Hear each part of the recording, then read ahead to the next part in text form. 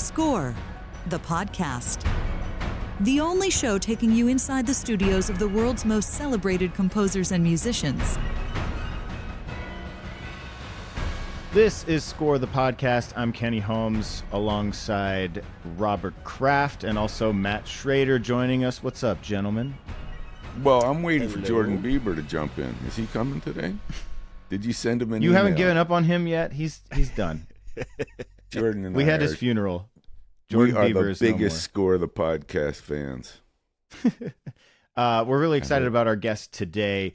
You may have, if you're a big film music fan, you've probably seen his name on a number of projects, additional composer, collaboration composer work with Hans Zimmer.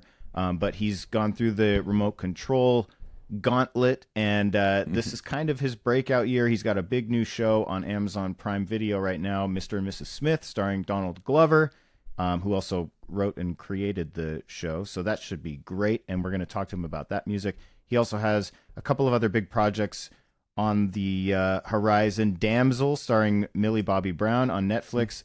Alto Nights, starring Robert De Niro. And then he's doing a Jim Henson documentary that's being directed by Ron Howard called Idea Man, which is, I'm sure, going to be amazing and very musical. As we all know, Jim Henson, very musical. David Fleming is going to join the show in just a bit. But we were just talking about before we recorded, Robert, that we've heard about the connection before with you and Jim Henson, but I'm sure you're really excited about this documentary. There's almost not anyone as universally beloved as Jim Henson. I feel like there's, you would have to get to, I don't even know who. I mean, I think he's arguably more, maybe lesser known, but more beloved than Walt Disney in a lot of ways. God, I think you're right. And I can't wait to see, first of all, to hear David's take on the music, because any Jim Henson documentary is going to be musical top to bottom. Yeah. Mana, mana, ding, ding, ding. Where do you put score in around a Henson documentary? Yeah, that's what I'm curious about. I'm sure there's going to be opportunities. But, Matt, I think you're right. I think you nailed it. It's almost, Walt Disney's more famous. Well, I'm also talking, you're biased because you were involved in the founding, I think, right, of Henson Records. Yeah. So I was in the. I don't think it was actually in the. You don't say about Henson in the cult.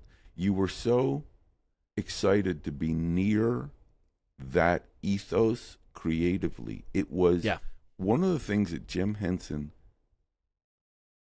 taught me in his legacy, because he died right before I worked at the Henson Company, literally months before, and so I was brought in to help with the music. But he was 101% creative, and if you could be, it was, I'm gonna make funny puppets and have them sing and talk and tell funny stories, and a truly, every cliche is true, childlike, creative, expressive approach to making things. And all you had to do was go to the puppet shop and see drawers full of noses and eyes and gloves and hats for puppets.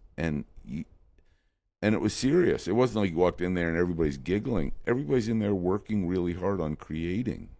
So Henson brought to this spirit for creative people of storytelling through puppetry, but just storytelling that was really magical.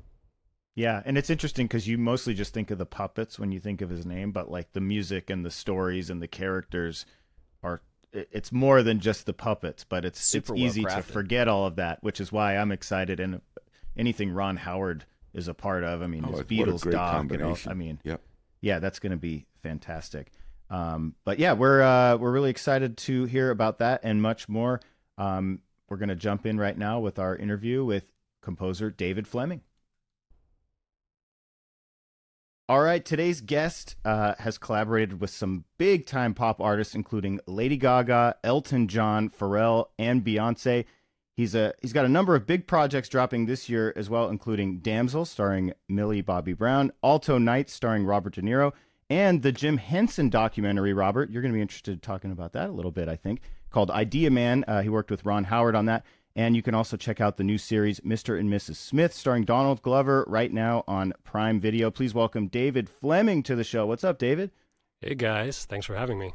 Boy, we're glad to have you. We used to have a sample of applause. What happened to that? We are really falling down on the job. We had that great crowd noise.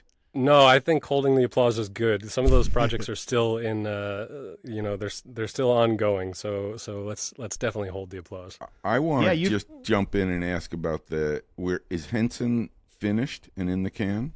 No. But it's, I'm constantly knocking on wood, but it's getting very, very close. Good. So we're actually just starting to record instrumentalists on the score this week. And but yeah, I'm excited for people to see that. I mean, who doesn't love Jim Henson? It's just it's just the easiest subject to kind of engage with, because everyone has some sort of feeling about him or his work or one of his shows. So it's been a real pleasure to work on that. We'll talk.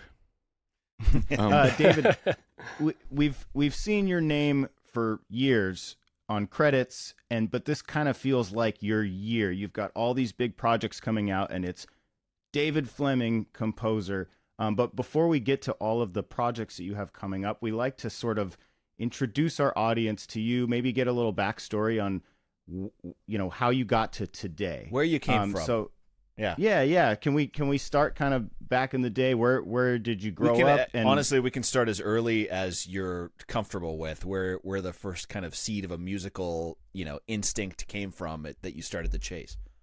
Sure. I mean, yeah, it's crazy to talk about, because in a lot of ways I feel like I'm just getting going.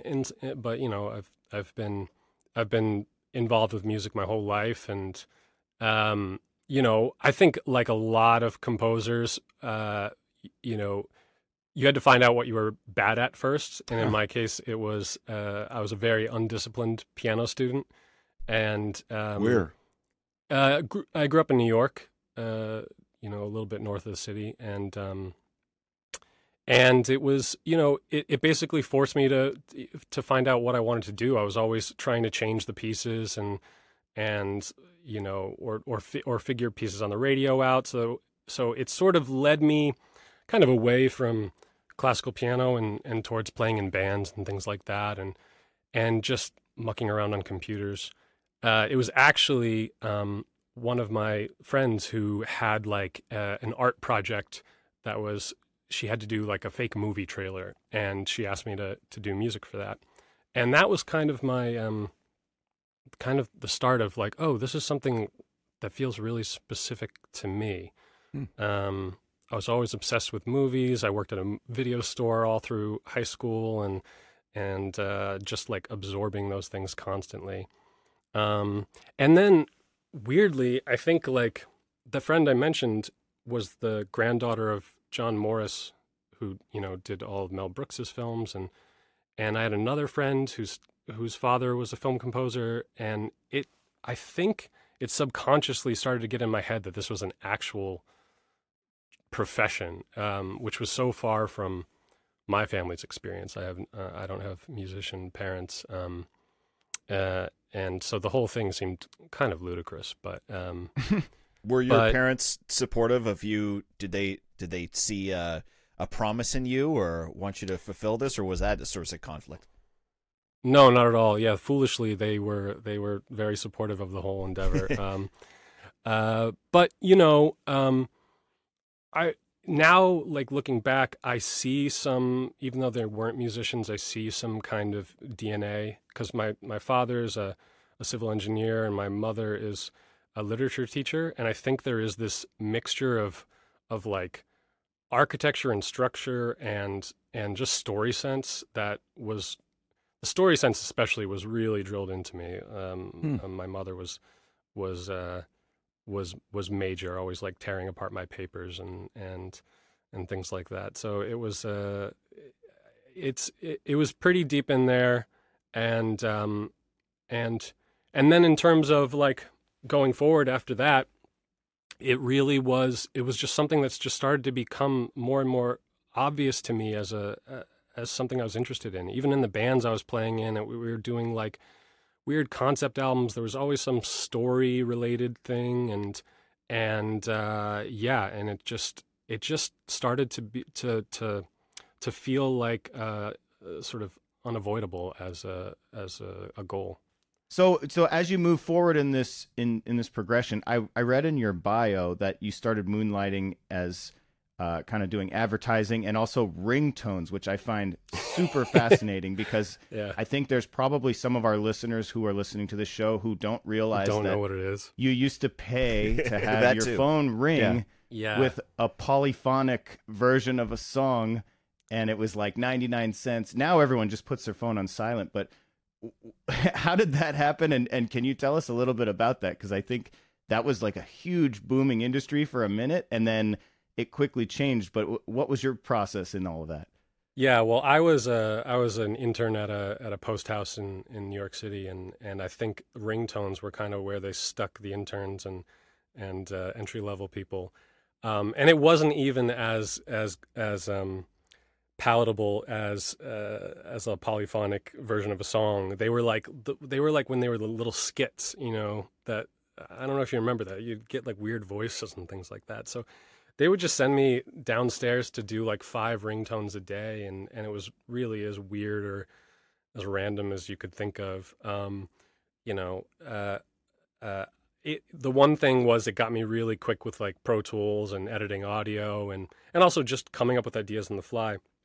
And they weren't good ideas usually, but like I think the only ringtone I did that had any sort of impact was it was at the end of the day, and I was like, I only have 4, and I ended up just like looping a bunch of car alarms, and that was the that was the only one that got major downloads. So no, it was honestly it's a little bit facetious, but it being in that environment of the post house and pitching for advertising and also just dealing with deadlines and expectations, it was super valuable to me in preparing to do this. Then what was the jump for you like going from that into something, a little bit more artistic, and being able to actually exercise your music more? Yeah, well, I was always doing that on the side. I was always, writing and helping friends on short films and things like that. And I ended up winning this BMI fellowship, this Pete Carpenter fellowship, to go work with Mike Post for 6 weeks. I'm sorry for you. And what's that? I said I'm sorry for you, but that's very nice. No, how much of the Mike Post cues have you written that I'm listening to with Mike Post's name on it? Oh no! This was literally just a shadowing of him that they BMI used to do, and I mean he's an amazing character, and honestly he's the one who was kind of like, you should be out here. I had just come out for this little fellowship, and Mike was super encouraging and at the same time like very brutally honest of like just be ready for it to all fail, but you should try. And he's the kind of guy who, when he says something, it's the tone of his voice, I don't know, it just makes you ready to jump. So that's what I ended up doing. So did you ever go back to Mike? No, to New York, or did you just stay, or like to New York? No. I've been out there. I've been out here since. Yeah, I ended up meeting Atli Orvarsson, who was a former protege of Mike and won that same contest I had, and he needed an assistant, and that's kind of how I ended up at Remote Control, a place where I always wanted to end up, but had no idea how that was going to happen, and it happened in a really random sort of way. Well, Yeah, we hear have to so ask many... about that random way then. How did it come together? Well, just that. I mean, Atli was at remote control. He was he was already sort of in his burgeoning career, but he was also contributing to Hans's projects, and he needed an assistant. So Atli really was my sort of entryway into the business, and a major mentor for me as well. Got it. What was the growth like in that? So you come into remote control, you're an assistant, and then is it slowly like a little more leash? Can you walk us through like how you develop into now you're writing stuff, you're getting projects maybe that that there's too many things, and now we got to David, let's give David a shot at this. Like, when was that moment for you? Yeah, I don't know if it's a single moment, and it honestly, if you were to look at those years, it would just be like, and put them in fast motion, it would just be me, going back and forth to the studio and my bed in Santa Monica, and sometimes not even getting home to my bed. There's nothing glamorous about the story of that. It's really just slowly sort of getting opportunities. Started, writing for Atli, and then writing for other people around. I did, a lot of work with Steve Jablonsky, and some with Lorne and Tom Holkenberg. So it was kind of just, it was just a series of sleepless nights that added up to some sort of result. But I gotta think that being next to those composers in the throes of whatever project they were on, it's just, that's, you're kind of very modestly saying this is the experience that everyone dreams of, getting next to Junkie XL while he's working on something, or Jablonsky while he's working on something, or Atli. That is, there's a line all the way to the horizon of all those USC, Berkeley, Miami perspiring young composers who would literally kill to be in your chair for those experiences. And learn the tricks of all those composers that you can now bring forward for your projects. Absolutely. I mean, I think sometimes there is some people don't feel, they want to skip the assistant route, or they want to get right ahead to their own careers. I found it incredibly invaluable to be around these guys and to see how they handle not just things musically, but the business and meetings, and to be in those meetings. And it was, absolutely invaluable. And I to this day, from each one of them, I could tell you things, that I grabbed from each of them that I continue to use, and some of them are subconscious, and some of them are conscious. So, absolutely, that was major for me. And then the other interesting thing was all of them essentially had gone through Hans in some way, and I was sort of for a long time getting this like a lot of like pass through wisdom in a way from Hans, but I had never, I was always on the peripheral, but I had never worked with him. And then I sort of had dipped my toe in the water with him on a couple things, and then he ended up asking me to work on Blue Planet, and that started the relationship with him, which now has been like 6 years or something like that. Was that just an email? How does that message get delivered? Because that's kind of a pivotal moment for you, I imagine. Yeah, I think it was a call. I remember being at the movie theater and having to walk out of the movie and get a call. But honestly, it was probably just a series of little conversations that I had with him, and things going all right when I was close by, and again, maybe I'm sort of, making it sound like less than it was. There were projects, and there were lots of getting to know each other in that way. But it was kind of, talk about like what you dream of.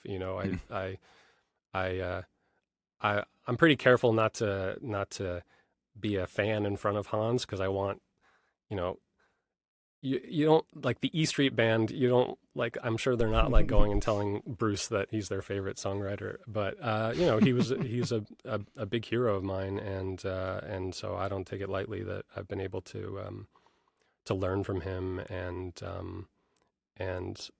help him hopefully, and get to collaborate on a lot of projects as co-composers as well.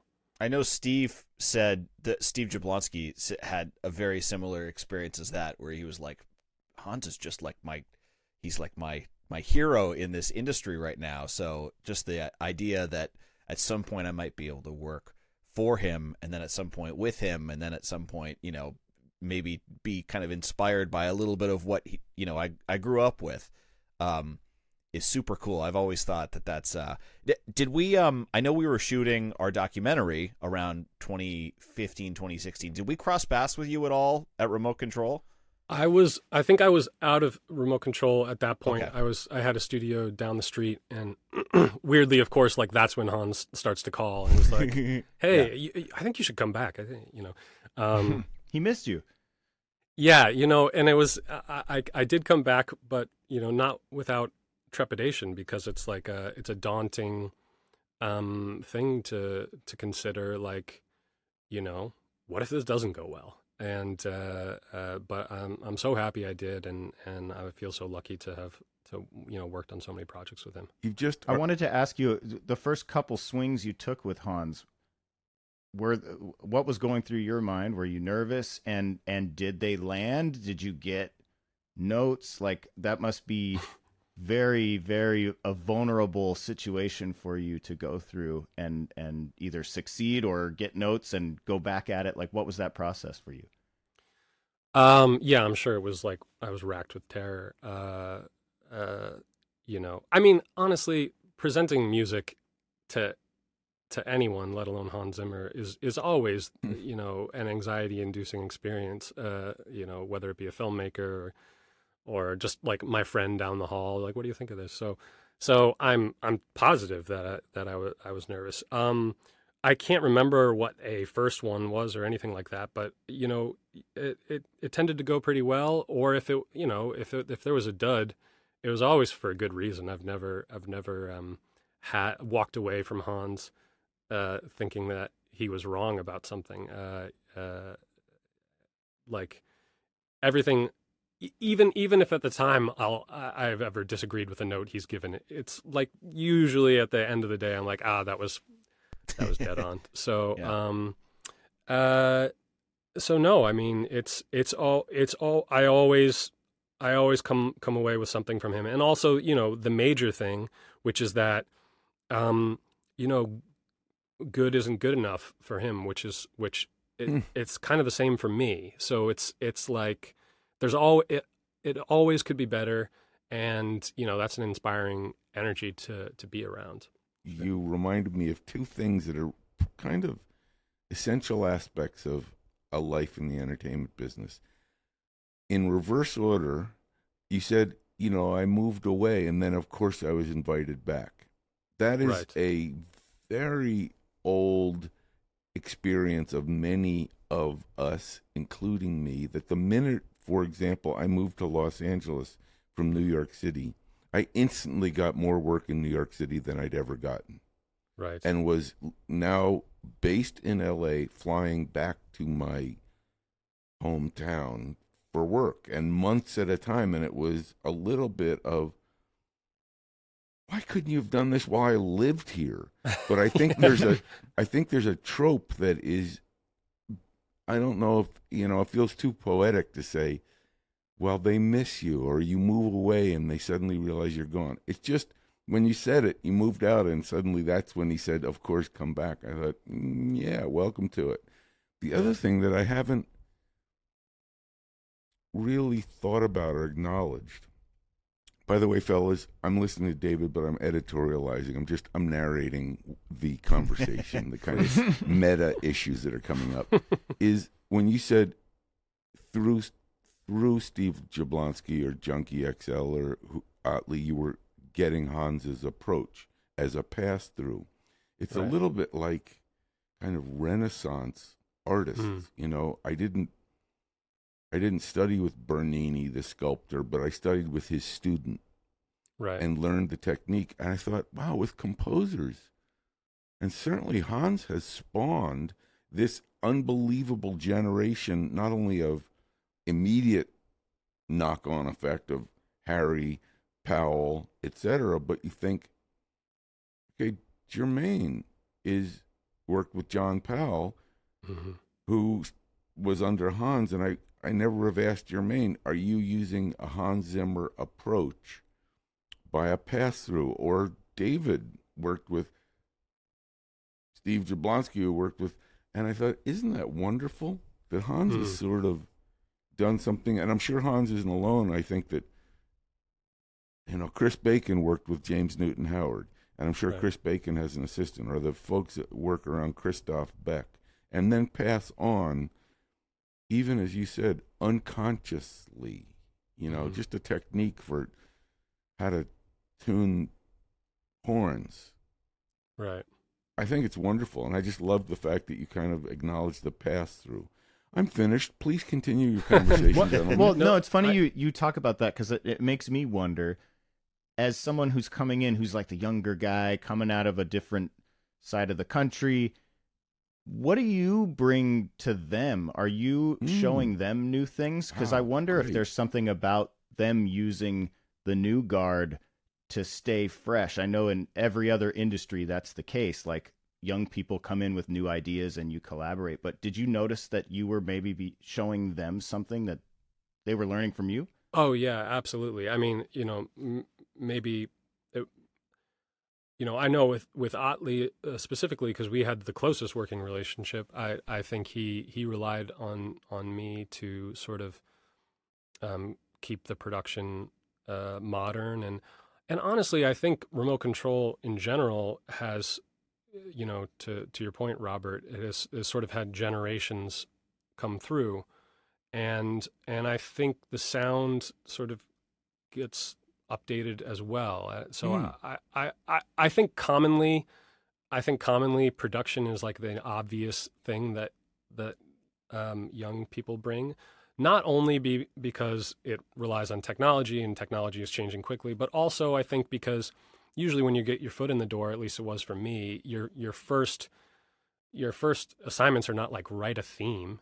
You know, it's how can you blow this out? Can you make this sound great? Can you make this sound fantastic? So I think it sort of naturally leads to production being kind of the first thing that younger generations add.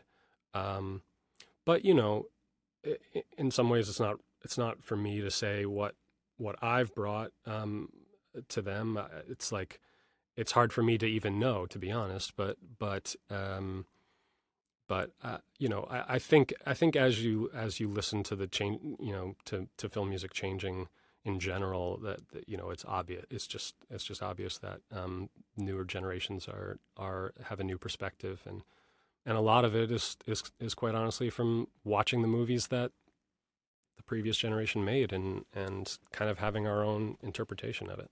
Have you ever had the feeling, I mean, that's really nice. I haven't, while you were speaking, I wasn't thinking musically.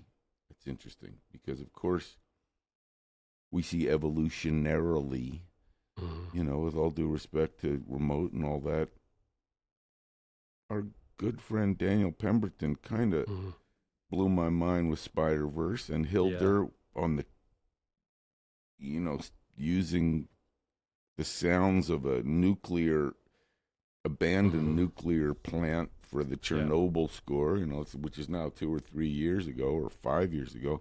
You know, these were transcendent moments in the evolution of film scoring. But I was thinking you were saying that I wonder if the younger folks come in, there's a technological, you're still using, this is a bad example, Cubase.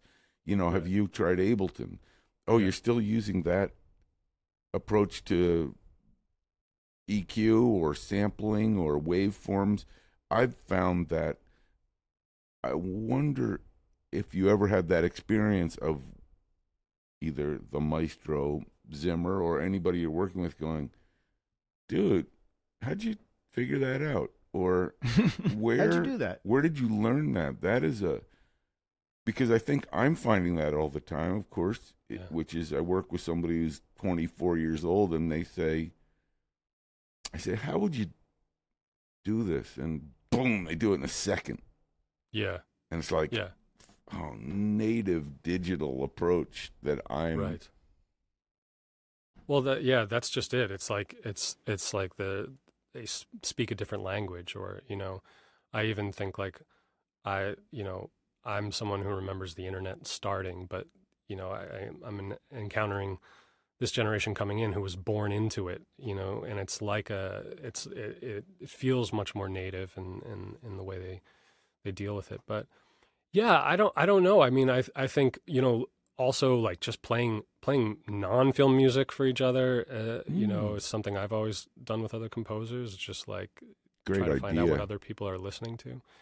But to go back to your point about things passing through, I think the main thing that has passed through, at least in my experience, if we're talking about Hans, is not musical. It's like an approach to filmmaking, and I think that informed those people that I started with, and is definitely informed me, which is that be a filmmaker first, and not a composer trying to impose his will onto the picture. It's like it really get on the other side of the table with the filmmakers, and it's it's such a different process than if you're trying to defend your work. And that is the Hans Zimmer mantra that we have all learned, which is you are a filmmaker and storyteller with them.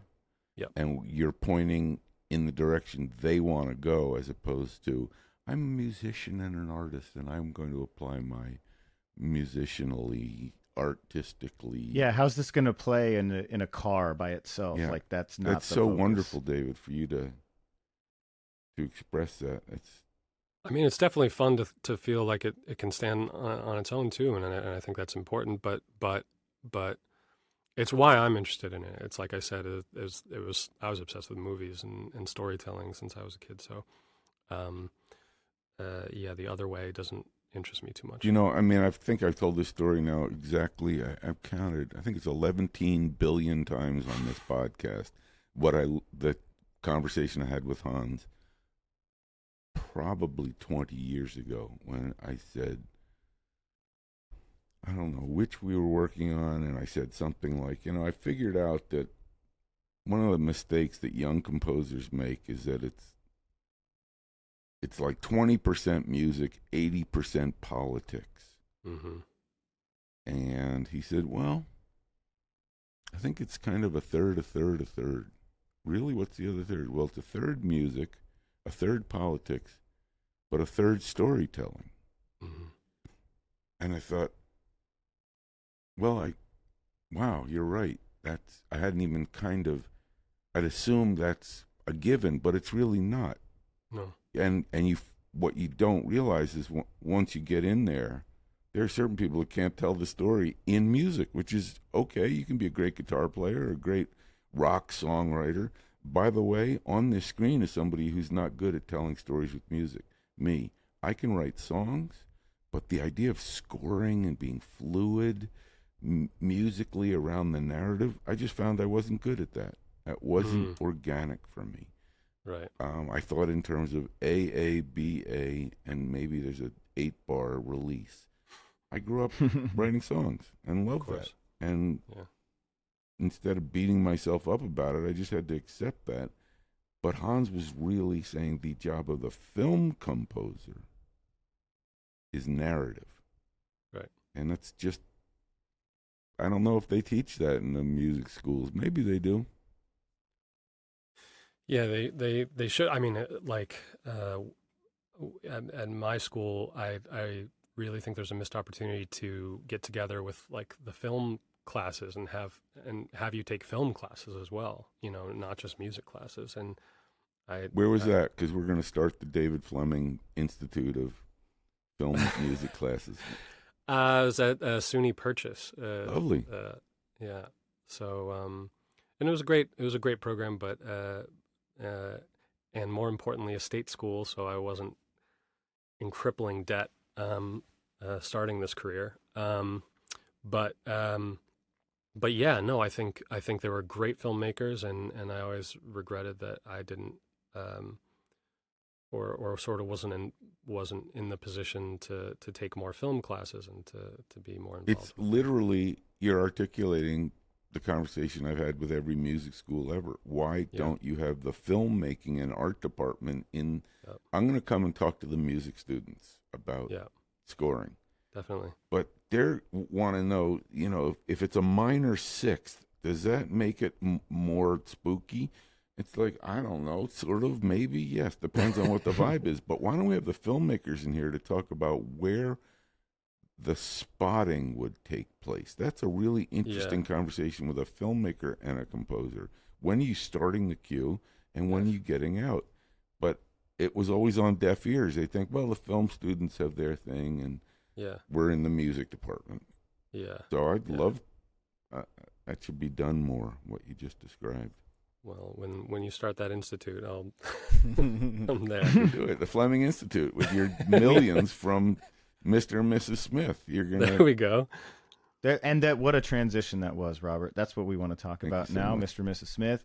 And it's interesting because we talked with Ludwig a couple years ago on the show about working with Donald Glover in a pop world and writing songs and such. But Donald Glover is also an incredible filmmaker, actor, and you're working with him on this show. I'm wondering what that collaboration is like musically, because he's a very musical guy. How involved was he in your score for the show? Well, incredibly involved in that he really kind of threw the gauntlet out, which was not a very specific musical assignment. In fact, almost terrifyingly non-specific musically. However, he told me exactly what he wanted the show to feel like, which is, they wanted it to be a big and exciting show when it was appropriate and acknowledged the genre, the sort of spy aspect when appropriate, but never in an obvious way.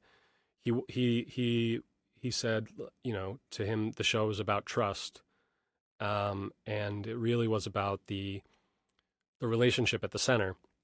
So, it became about how do we, relationships when they start, there's a lot of espionage going on anyway. It's like, what do I tell this person? What are they not telling me? And so, the show really focuses on that. And I wanted the music to kind of fit both storylines as well. And the other thing is Donald and also Francesca Sloan, the showrunner, they were super encouraging of go embrace the weird choices. They always were game to hear something strange and a little offbeat. And because when people see the show, they'll see that it's there's a lot of idiosyncrasy to this Mr. and Mrs. Smith, and there's a lot of relatably awkward moments, and they're not slick, they're not in control. So, the score wasn't being asked to be those things either.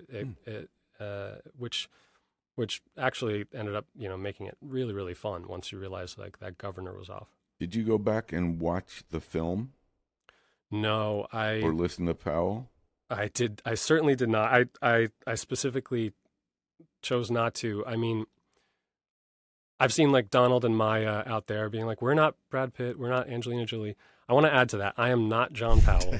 And but this was a totally different take on the story. It's almost, the premise is almost opposite, and the focus is really on a relatable, non-superhuman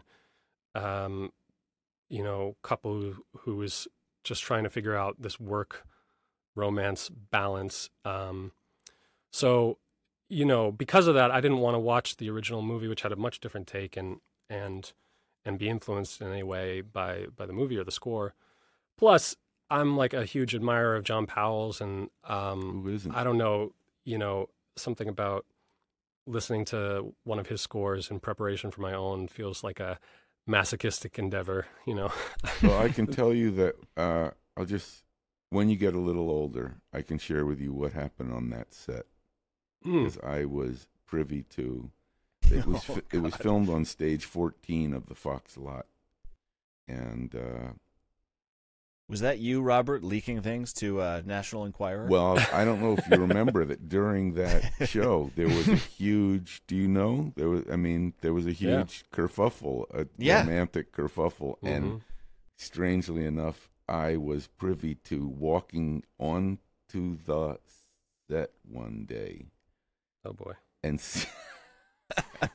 we'll leave it at that. And seeing something that I realized if I wanted another source of income, I could go to the National Enquirer right now. So we'll just leave it at that. Let's talk about Kermit and Piggy. I think that's far more. He's not confirming or denying. No, real quick, though, can you kind of explain your musical choices for the score for those who haven't heard it yet, since the show's so new? Yeah, I mean, I've never... well, first, let me just say that I've never thought about an audience perspective as much than on this show.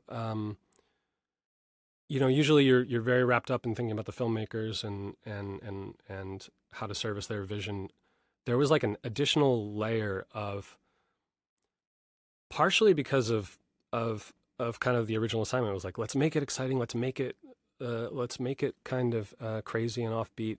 It was really led by my fun barometer a lot of the time, in a way that, it's sometimes structure went out the door.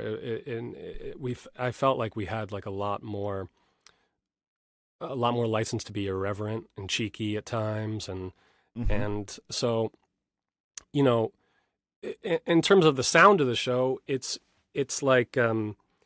the filmmakers were really gravitating towards towards things that fell more in the synth world. I mean, at first I was just trying everything. There was a very short amount of time to sort of define the sound and get the show done. So it was the first episode was just throwing everything at it and seeing what stuck. And they seemed to gravitate towards a lot of synthetic elements. But I also wanted to kind of have something that felt a little older, or almost as if you were to go into the basement and find a bunch of old soundtracks from the 70s or pop songs from the 60s, Italian songs, and if you were to take, find all this great vinyl and sample it. That kind of became the approach, which was essentially to create our own samples. Not meaning like a contact sample instrument, but literally, oftentimes, playing improv takes and just finding little bits, and even on the synthesizers, which usually are that's the last thing you do is perform them live. Almost everything was performed live, even the percussion on synths, and just taking little bits and treating them as if, we were making a pop record and using old samples. So that, well, if you listen to Childish Gambino records, you're describing exactly his style, which is it sounds classic. It sounds like something that came out in the 70s almost at times. I think that probably informs a lot of what he does, including the show, which is there is something, it's a twist on something classic, and it's not trying to destroy the old thing. It actually, in a way, strengthens it by approaching it just in such a different way. So, it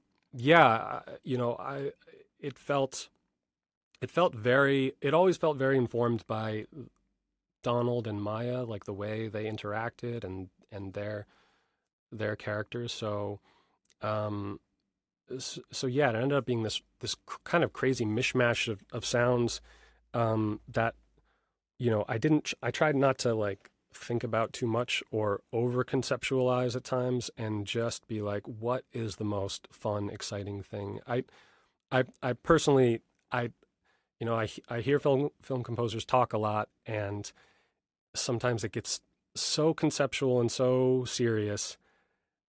I'm just dying for more people to be like, this is just so much fun, and I just did what was the most fun thing, you know, what was the most exciting and engaging thing. So you mentioned the huge obstacle there, though, which is the amount of time that you had. How much time did you have to try to inject things that you were saying, hey, this could be really fun? Sometimes the deadlines aren't quite playing ball. Yeah, we had 8 weeks for the 8 episodes, but that includes making the sound of the show. But like, that sounds bad, but weirdly, when it's pretty stressful, when it's that little time, it created a really, it was like a really playful dynamic, because also it was that coupled with the filmmakers saying go for it, not being like are we going to get it done? They weren't fearful, especially after they heard, you know, the first episode. It was just go for it. So weirdly, what ended up happening was no time for second guessing, no time for waffling and being insecure. It was just like, just go and be instinctual, and have a great team as well, which I do. And you know, we talked a lot about, you know, coming up with teams at Remote Control, and it's a dynamic I love and embrace, and I'm lucky to have great people to work with.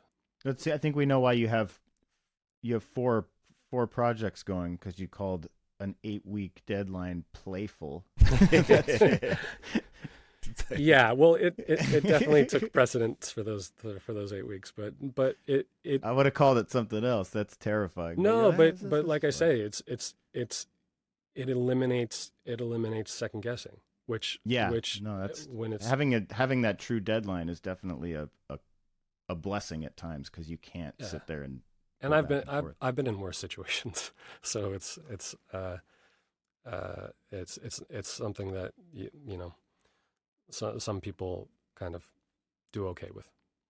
Sorry, Robert, go ahead. I was just going to say that I'll be interested to hear it, because I don't know how deep you went down this path, but the 70s approach to film scoring, just to make you really nervous, can either be cool if it's kind of contemporized, or sometimes it's funny in that it's almost a comment that's tacky on action, because there is a kind of 70s TV cop show vibe that,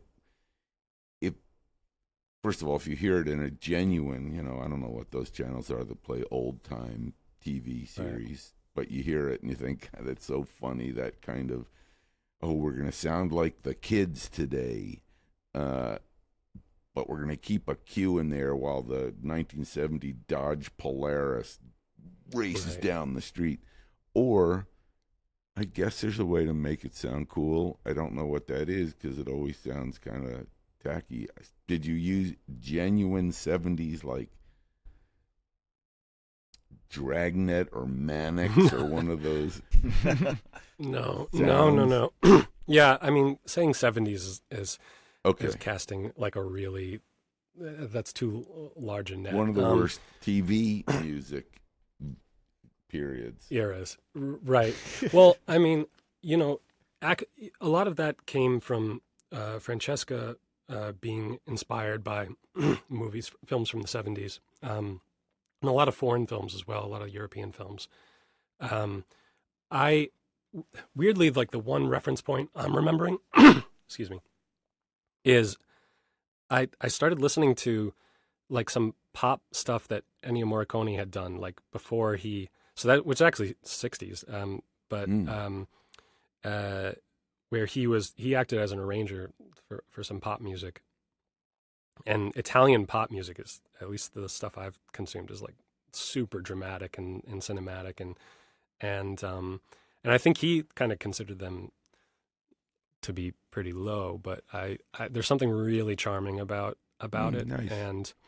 And there's also the show sort of shifts in different episodes because it starts out in New York and there's like a grittiness to it and a lot of synth, a lot of propulsive rhythm, and then they start to go abroad, and there's a couple episodes in Italy where the filmmakers were like, this is where we can be a little cheeky and that's we nice. can, and so Then it's legit. I definitely took it too far on a draft or two, but it was nice to have that opportunity because it does get a little bit more Bond in appearance in those moments, and we never went there with the music, but it was like it's a license to be a little more romantic and a little just a little bit more playful. I don't know if you've seen the film, and just to put a button on it, May December.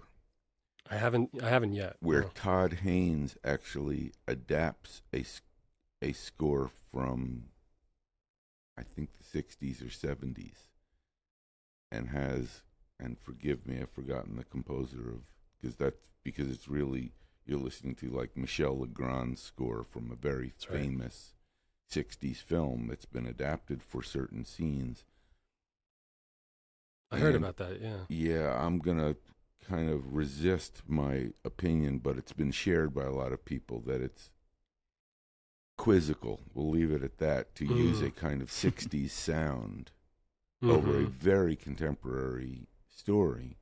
Yeah. And I think the danger is it's like, instead of watching the movie, I'm thinking, why is he putting that cue in there that sounds like it's a dramatic romance of another era, and wow, that's not what I was thinking for the scene in the kitchen. So it's just curious, and it's also a really good lesson in thinking about the way that music completely changes the way you're looking at the story. Oh, absolutely. I mean, I haven't seen that. It's a very good movie, really good, but those cues are odd. Sorry. From what I heard about those cues, we don't do anything like that in this show.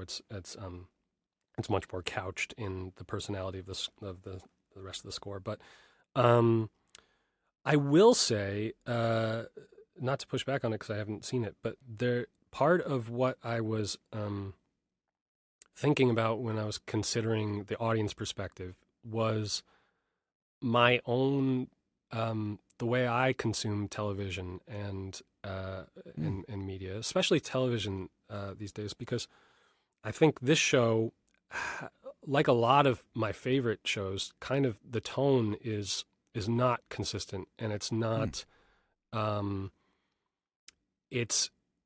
think it's purposefully a blend, and I think at least I have gotten very comfortable with that idea of this tonal structure that's not traditional, and oftentimes what I was thinking while working on the show is, sometimes when you're working on a movie, you want to establish like a very strict architecture and say like, well, this is the correct thing to do. This is the correct thing to do. When I'm watching a show, and I don't know if this would apply to the scene you're thinking of, but sometimes when something is so like arresting, I think about it a lot afterwards, and maybe I decide it was a bad choice, or maybe I decide it was a good choice, but it being arresting is something I started thinking about a lot in terms of the choices I was making scoring this show, of like, well, this would be the correct thing to do, but what would be exciting if I was the audience right now, and when I consume media, like what gets my attention, and or not at the risk of seeming wrong, but just like, ooh, because I feel like there's so much to watch, and there's so much to listen to that well, it sounds like that opens the door to all kinds of experiments, some of which are probably brilliant, and some of them that are probably, you wouldn't ever want someone else to hear them. Yeah, absolutely, and there's plenty of those I have. But but no, I mean, I think that's that's what I've always enjoyed doing. And honestly, like not to go back to Hans, but it's something that is fun to be around him for, because he tries to make things new and fresh, and he doesn't go back to the well. So yeah, that really at least informed my thought process, whether or not it informed the final result. I think going back to Hans is a perfect circular point for this discussion, because it kind of begins there and ends there for all of us. I can share that when I did a picture called Broken Arrow with Hans 9,011 years ago, with John Travolta and Christian Slater, and her name escapes me, but I can see her clearly. And it was John Woo, which was really cool. And Hans, I kind of mentioned it to him, and he said, yeah, I want to work with John Woo, and I'll do it. And he accurately looked at the picture. Maybe there was temp music, and we looked at it together, and he said, it's kind of a cool Western. I thought, what a great insight. I didn't. Yeah. If they're going to get a nuclear, John Travolta is going to save the world by defusing something or one of those things. And it was in the Utah, underneath the mountains with a bomb factory or whatever happens. And Hans said it's like you want to hear that kind of Dwayne Eddy guitar from like surf guitar. I said, that's a cool idea. And he said, no, really, let's find Dwayne Eddy. I said, I mean, I don't even.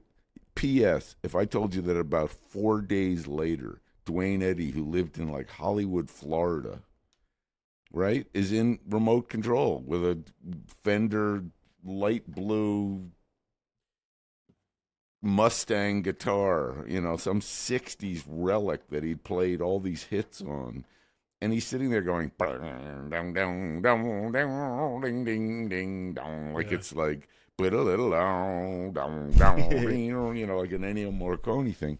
But I thought, Hans, you are the maestro of maestros. You not only had a sound in your head, but you actually, because I think my default was always, we can find a session guy. Let's get Dean Parks or George Deering to bring in, 11,000 guitars to the date, and we'll put a little vibrato on it, and he'll mimic the surf sound. Hans's approach was, let's find the guy. Get the guy. And bring him here. I had almost exactly the same experience with him, which was at the beginning of COVID. We were scoring Ron Howard's Hillbilly Elegy together, and we were supposed to go to Nashville and record strings, and obviously that went out of the door really quickly, and we had to kind of pivot. And we were talking about guitars, and I was exactly where you were, like, let's get a session guy who can just crush it. And he said, what about Derek Trucks? And I said, yes. Like it was, and of course Derek wasn't touring at the time, and he ended up adding this like third dimension to the score, which was fantastic. And it's something, it's a conversation I remember so clearly, because it was literally that first week of COVID, and I just finished watching Once Upon a Time in the West, and he called me. So what? And it just felt like, all right, like, let's go on an adventure. And it's something that I try to think about now with my own projects, is like, I always think about that interaction, and like, well, make it an adventure, cast the right guy, bring in the right person, make it the right sound.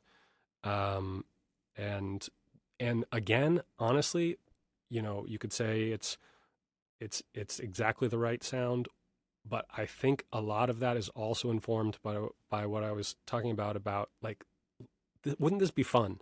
Wouldn't this be fun? Wouldn't this be hilarious to do? So nice. And I think, I don't know, more and more I go back to that idea, and like, it doesn't have to be just doing your homework, it can be like, you can make That's so great. You're allowed to love making music. Yeah. Yes. Oh, that's so nice, man. That's really beautiful. I think there's a third aspect to it too, which it took me a while to learn, which is, you said the word casting. I think there's two parts of casting the right player, and I learned it fundamentally on another movie, which is, first, well, you get the Derek Trucks or Dwayne Eddy, you get an authentic sound that a session guy might be able to come close to, or even convince the entire audience that's what it should be. But the other knock-on effect of that, which is really precious to great filmmakers who cast a certain way, or great composers who cast their band a certain way, is I don't have to figure this out and have it sound like my idea of what it should be. I get to bring Dwayne Eddy in, and he actually comes up with the sound and the idea. In a way, it's not only a relief, it's you're truly collaborating. I'm going to just share, before we wear you out anymore, that on Walk the Line, T-Bone Burnett did this exact same thing. He wanted Spooner Oldham to play piano, who lives in Franklin, Tennessee, or wherever it was. And it was, wait a minute, man, I can get, Randy Kerber lives in West Hollywood and is like the greatest session cat. I want Spooner Oldham. And I want whoever it was on bass, Roscoe Beck, I think he wanted. We're going to fly him in. I thought, this is expensive and weird. I think I'm the studio guy at that point, thinking this is going to be difficult and expensive. How 100% right was T-Bone Burnett in casting that band? And he put a band together that, for all those Johnny Cash songs, was so great and authentic and full of life that studio cats would say, I think we take a 10 now, and we'll be back. And this was a very different experience. And I learned it's worth going that extra mile. And I think you're right. It's fun, too, because those sessions were a blast. And it also helps to be Hans. That's that. Right. That goes All our unsaid. listeners are like, oh, I can just call, when you have to make that call. But, sometimes... Hans who is on the phone? Go ahead. But my feeling about, after talking to Derek is like, a lot of these guys are kind of, he's, one of the greatest guitarists in the world. And he was like a little bit, not intimidated is the wrong word, but like apprehensive about how is this going to work? And honestly, I think, yes, there is a bit of like, well, it helps to be Hans making that call. But also, I think probably those calls are easier to make than many people realize. That people do want to be involved, and especially if you can share why you're passionate about this film, or what the score is and why you need them. I think usually people just assume like we can't call them, You're so right. I mean, can somebody call Eddie Van Halen? Yeah, sure. No, really, call Eddie Van Halen. Yeah. And he comes over and says, I'll play on a move. What? You want me to play on Daredevil? That sounds so cool. What? When? And you're right. You always assume they're too busy and too cool. To wrap things up, you mentioned that, Mr. and Mrs. Smith, the tone's always changing. If Atlanta is any sign of that, I mean, I watch a lot of Donald Glover stuff, so I'm very excited to watch this series, and we're excited to hear your music as well. I mean, I imagine it's going to be big, man. We're really excited for you. Good, man. Yeah, I'm excited for everyone to see, and it's hopefully it's just like a fun experience for everyone to watch, and no one has to go back to John Powell's score and give me notes. That's what it's all about. And best of luck with all of the other projects coming up as well. We touched on it a little bit, but really can't wait. Jim to Henson see those. doc, Damsel, which is on Netflix, right, with Millie Bobby Brown. Yeah, that's going to be it's like a big fantasy orchestral thing, complete opposite of Mr. and Mrs. Smith. So I'm excited for people to see that too. Very That's cool. awesome. Well, we'll have to check back in with you later this year and check on that as well. David Fleming, thanks so much for coming on the show, man. A quick reminder to our listeners, you can follow us On X, Score the Podcast. Facebook and Instagram is at Score Movie, and you can watch these episodes for free as well on our YouTube page at Epic Left Media. David Fleming, congratulations, man. Mr. and Mrs. Smith, it's out now on Prime Video. Go check it out. Thanks so much, guys.